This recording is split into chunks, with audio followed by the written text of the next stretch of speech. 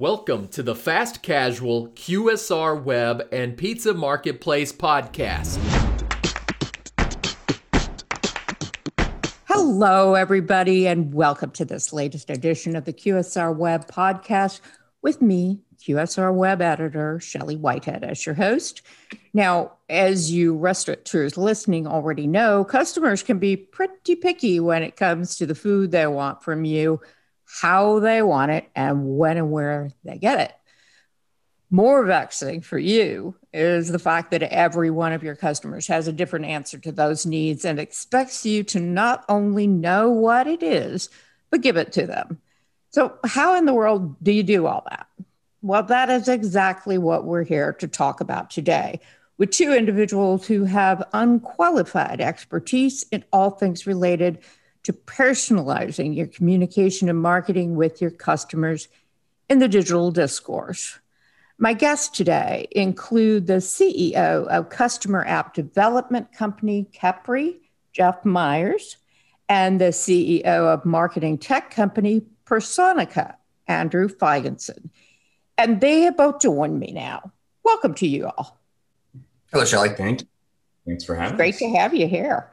Now, let's just start by having you kind of give us a quick rundown of Personika, Kepri, and this partnership you have. Yeah, great. Thanks for having us. I'll start with a little bit of a story. As you know, I joined the restaurant industry last year in April. As I joke around that I heard it was a great time to get in restaurants in April of 2020.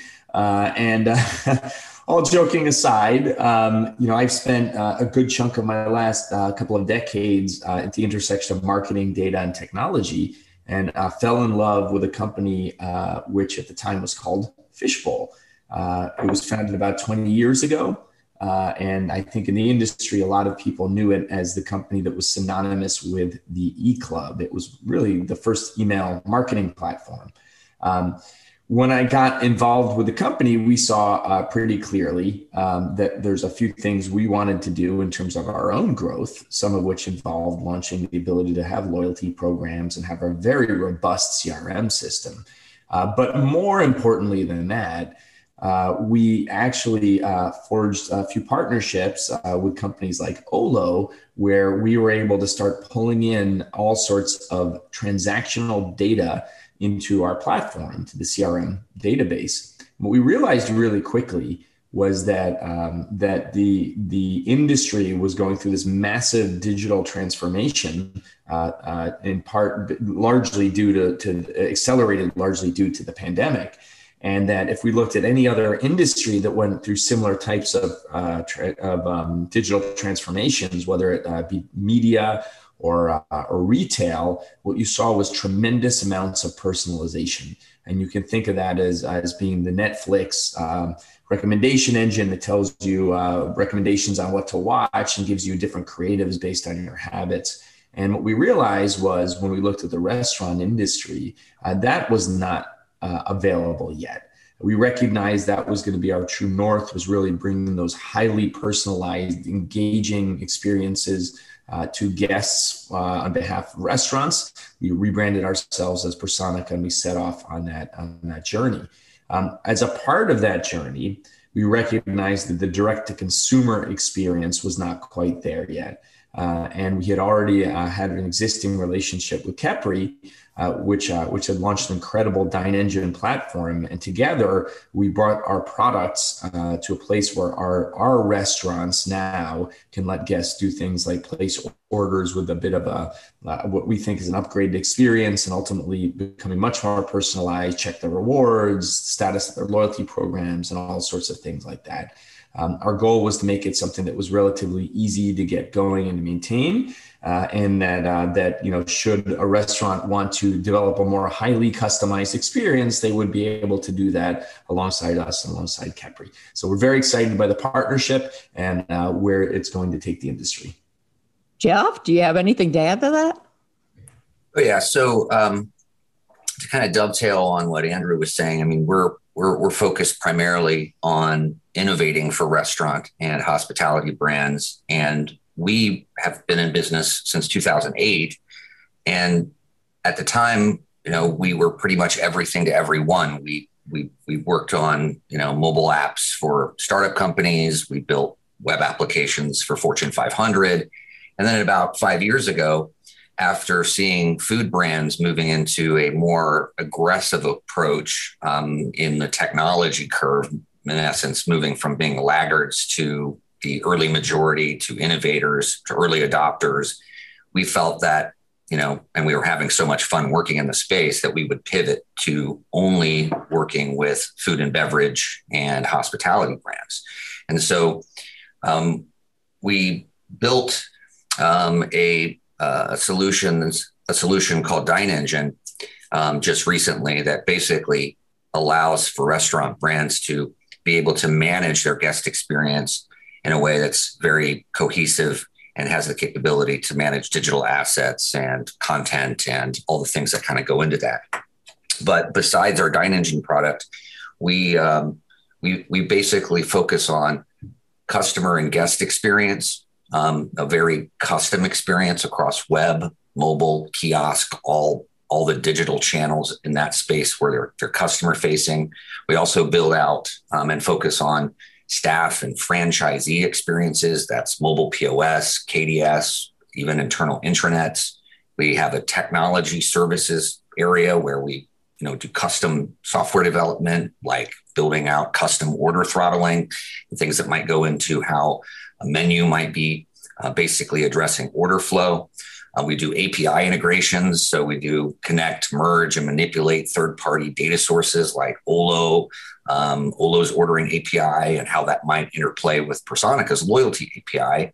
And when Personika initially approached us as a customer to begin the process at looking at ways we can improve engagement by leveraging mobile for Personika's clients and their customers, we found that there was a really good synergy with our Dine Engine product to be able to really leverage each other's expertise and to be able to provide a superior experience for brands by connecting, direct consumer experiences, on the front end to customers and Personika's data. So there just seemed to be a good fit there between both of us. Well, from what you've told me, I guess you could say the two of you definitely have street cred in this whole subject area. So I'm wondering, how do you all see personalized digital experiences impacting restaurant brand growth just going forward? Well, let me start by talking about the things that I think really matter to most of our restaurant clients, which is driving traffic and driving check size. And I'll start with a real life example. When we started embarking on our journey through personalization, we did a project with one of our full service restaurant clients who was looking to understand how to improve the way they were doing communications and offers. We started off with a segmentation for them around one of their annual burger events. And we identified a set of customers who had different ordering habits. We set up a series of campaigns associated to each of those. And we, alongside an ability to test and learn with each of these things. This client had typically yielded a 4.6 ROI on their typical campaign, which was already pretty good. Using the segmentations and the testing approach, they actually hit a 59.3 average ROI across each of their campaigns, which is an amazing number. And along that, there was one test, one of the test groups that actually hit 66x ROI. So pretty amazing. So the question is, how do you get there as a restaurant? And we have because this really opened our eyes to the power you can get out of personalization. We take what we call a 3D approach to it. And it starts with the data, understanding where you can get it and how to use it. And that often takes the form of customer segmentations and informs creative. And then the second one is decisions, what you actually do with it. Those are things like offers or menu and pricing.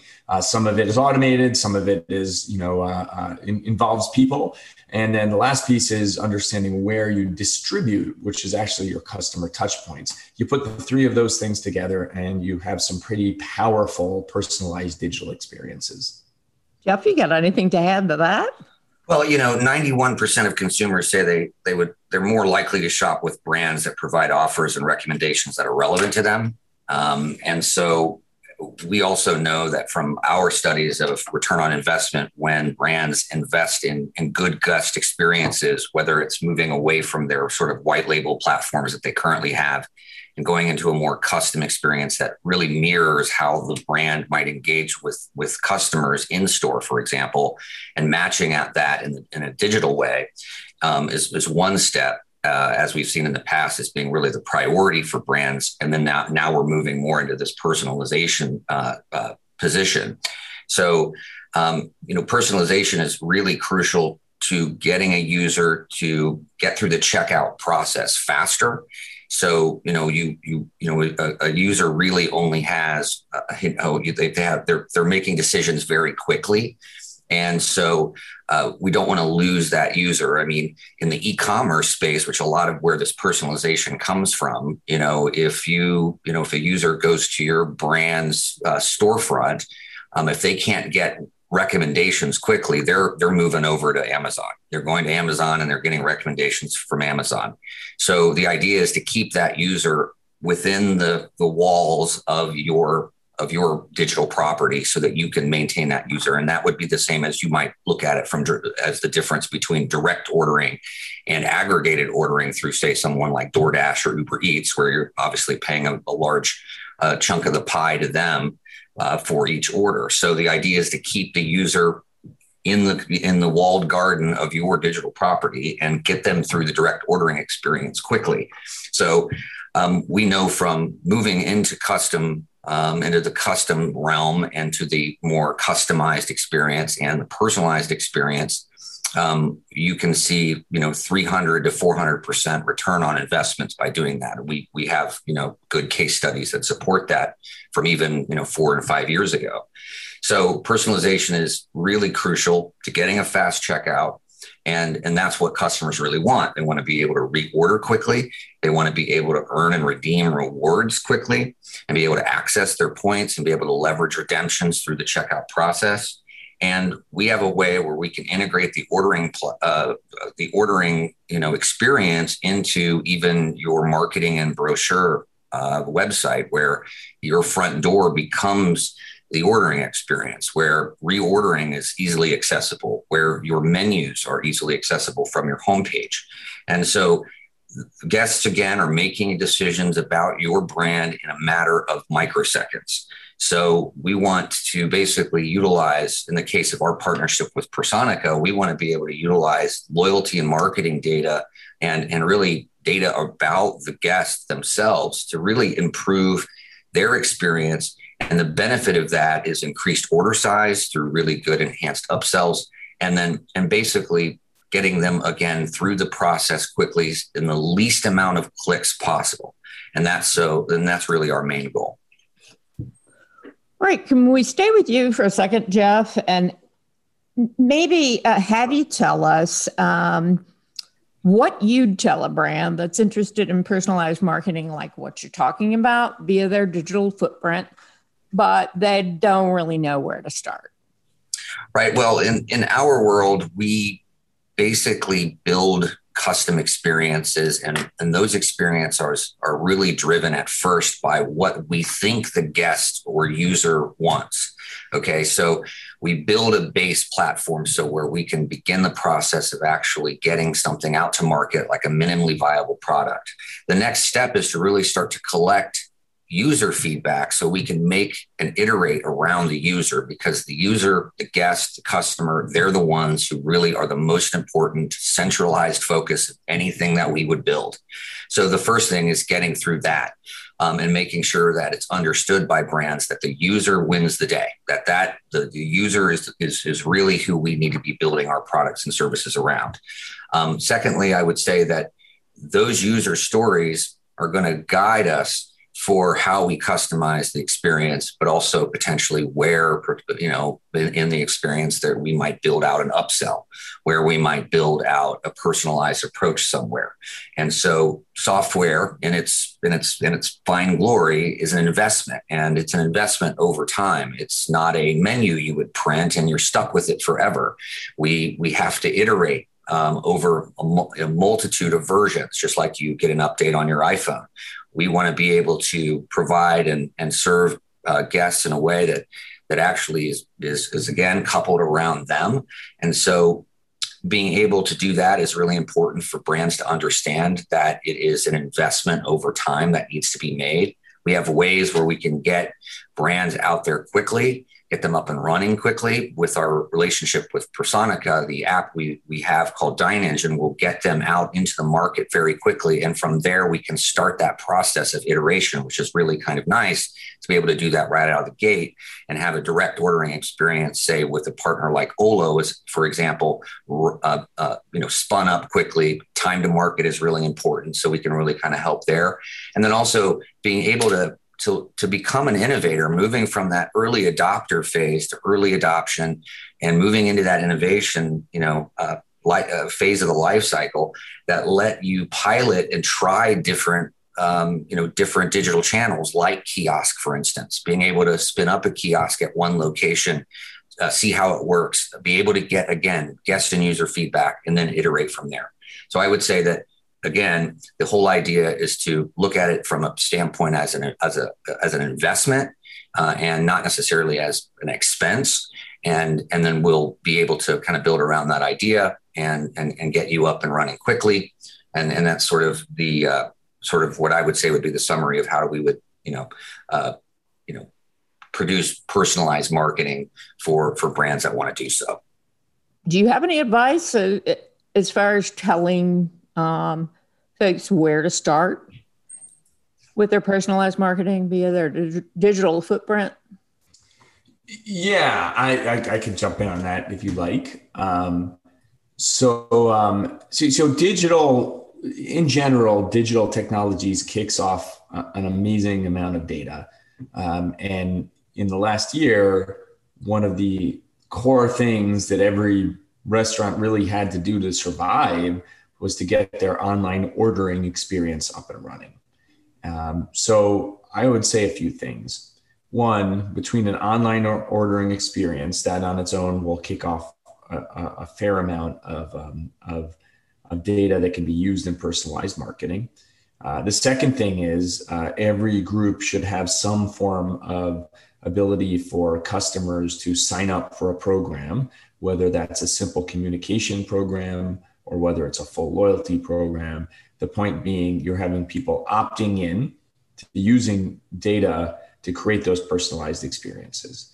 And then on the back of that, there's depending on, the group's amount of resources, there's, various levels of what they can actually do with that, ranging from just simply, creating multiple views of communications with automated journeys based on someone's ordering, all the way to, creating kind of automated, highly scalable, closer to one-on-one type marketing.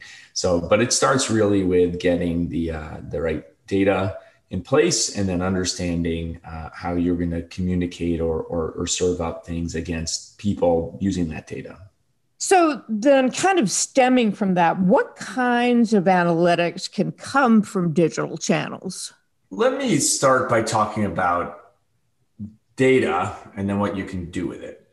I think it was Sir Arthur Conan Doyle who made the statement, data. I can't make bricks without clay, right? As of course, referring to Sherlock Holmes and his deductive reasoning, right? Really, we look at data in three ways.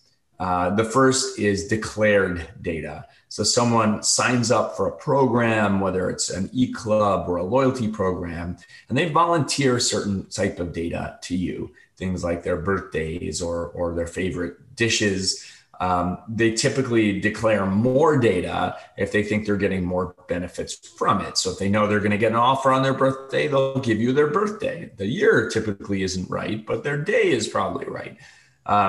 So declared data. Observed data is what you get from looking at behaviors. So for example, when somebody makes an order, you'll see what they order, that's behavioral. Or when they're on your app, using the app, and you look at their path to purchase, that is behavioral or observed data. We call it observed data. The last one is what we call inferred. And that's really where you take your declared and observed data and you make more out of it. So for example, someone may say that they live in a certain area and have kids, and then you may look at their orders and see that they order kids meals consistently on a Tuesday night, and what you could probably deduce from that is that there's a family meal that's taking place on a Tuesday night regularly, right? So that would be what I call inferred data. So out of that, when you really have the right data sources, there's a couple of starting points for analytics. And the first one really is deeper customer segmentation. To get to personalization, the reality of personalization is one-to-one is very difficult for most organizations. It requires a tremendous amount of resource. But getting a little bit better at customer segmentation already creates an immense amount of improvement. So the first thing we see with analytics is getting to that customer segmentation. The second big one is understanding what works and what doesn't work, because that allows you to test different tactics and then tweak the tactics to get better and better at it. There's a lot more you can do with that, but I would really start there. Understand declared, observed, and inferred data, and then use that for segmentations and for understanding what works and what doesn't work. Jeff, anything to add? Yeah, it kind of reminds me of a customer we worked with a long time ago. He said, the devil is in the data, right? And what I mean by that is there's a lot of data out there, and how you leverage that data can and the determinations based on observing the data, all the things that Andrew mentioned, can produce different results, right? So we want to make sure that in what we're collecting, and then we collect the data, we may not even know what we're going to do with it until much later. And that's really important to first at least start collecting it. And through the experiences we build, we can actually collect data about guests and their sort of click-throughs and their habits and the things they're doing online, and store that data somewhere and marry it up to other data sources like Personica's API as an example. So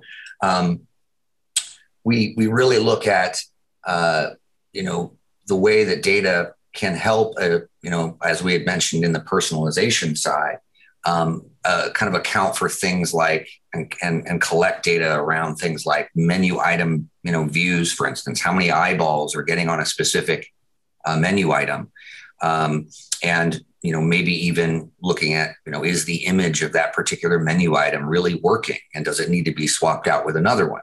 There's things like abandoned carts, and how we can trigger a message based on hey, you still have a menu item in your cart. Would you like to check out? I think Amazon does that really well, because again, we're kind of taking cues from a lot of the e-com